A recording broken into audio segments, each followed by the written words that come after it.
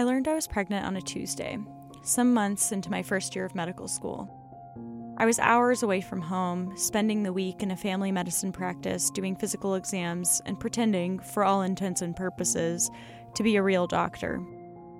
It felt odd to examine everyone and make recommendations for their health when I couldn't pinpoint my own inconsistencies.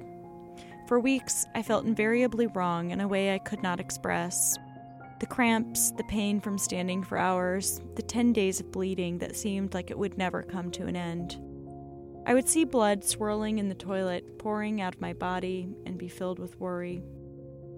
I grew up in a culture, like so many cultures, where women are not empowered to understand their gynecologic health.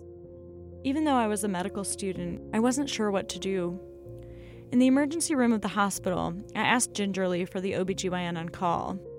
Someone asked me how far along I was. "I'm not," I said. I didn't feel it. I was not along. They drew my blood, swirled it in a small machine, separated it, quantified it, and came back with some numerical reply.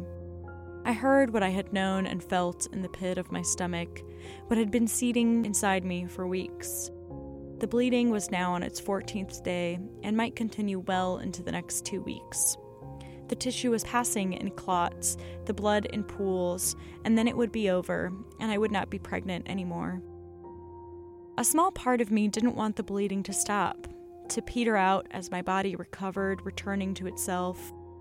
Bleeding meant that it had happened, was happening in this very moment, and I could not escape it. A week later, I was back in anatomy lab. I had been visiting my doctor every other day to measure my HCG levels. They had stopped dropping. Despite the bleeding, I was not having a miscarriage, my doctor explained. My uterine tube had ruptured. I had been internally bleeding for a week, and surgery was imminent. I had an anatomy exam on Monday. I asked to put off the surgery until then.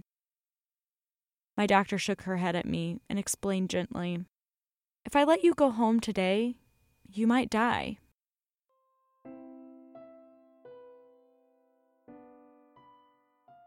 In the hospital, I called my family pre-op.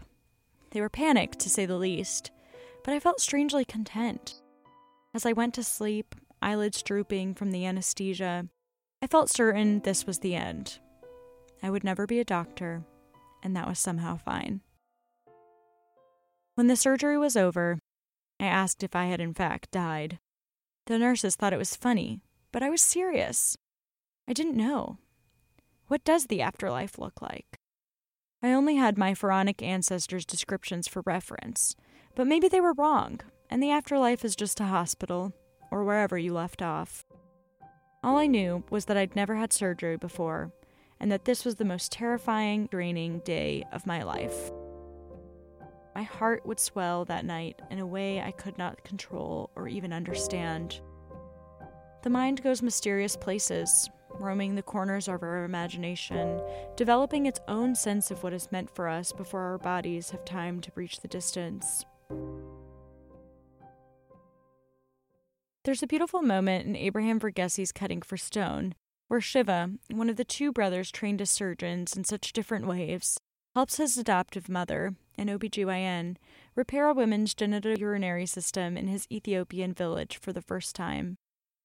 The woman is really just a girl, not much older than Shiva, who has suffered some serious obstetric trauma. For years, she's leaked urine, soaking her clothes and becoming an outcast in her community. Shiva is attentive to her with a profound awareness of the shame she feels about her womanhood. That day, I related to that shame vividly. I ended up leaving medical school for the rest of that year. I realized how much I wanted to be for other women what my doctor had been for me. I started teaching refugee women about contraception and other women's health topics of interest to them. I invested my time in gynecologic operations. I remembered the swirling emotions I felt as a patient before my surgery and after it. I learned from my patients the way to feel whole again, to recognize the body's limitations, and how to keep your dignity. Even now, I think often of Verghese description of Shiva's compassion, its significance as his motivation for developing his surgical abilities. Before the symphony of technical movements, incisions, sutures, knots, come the patient. One day I will operate alone and remember being in her shoes, the month of feeling unwell, unexplainable beyond knowing the rhythm of my own body, the hospital, sterile and clean with its warm physicians, the practice where I was rehearsing being a doctor. In this space, the memory is a glimpse into the future, where I am a doctor caring for someone else with my own 2 hands, my fastidiousness, another vessel for my empathy.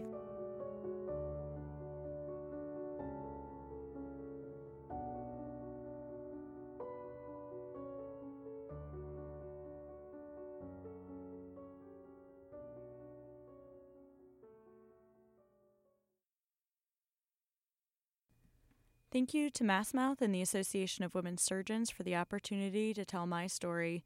My name is Miriam Goma. I'm a 4th-year medical student at Wake Forest University.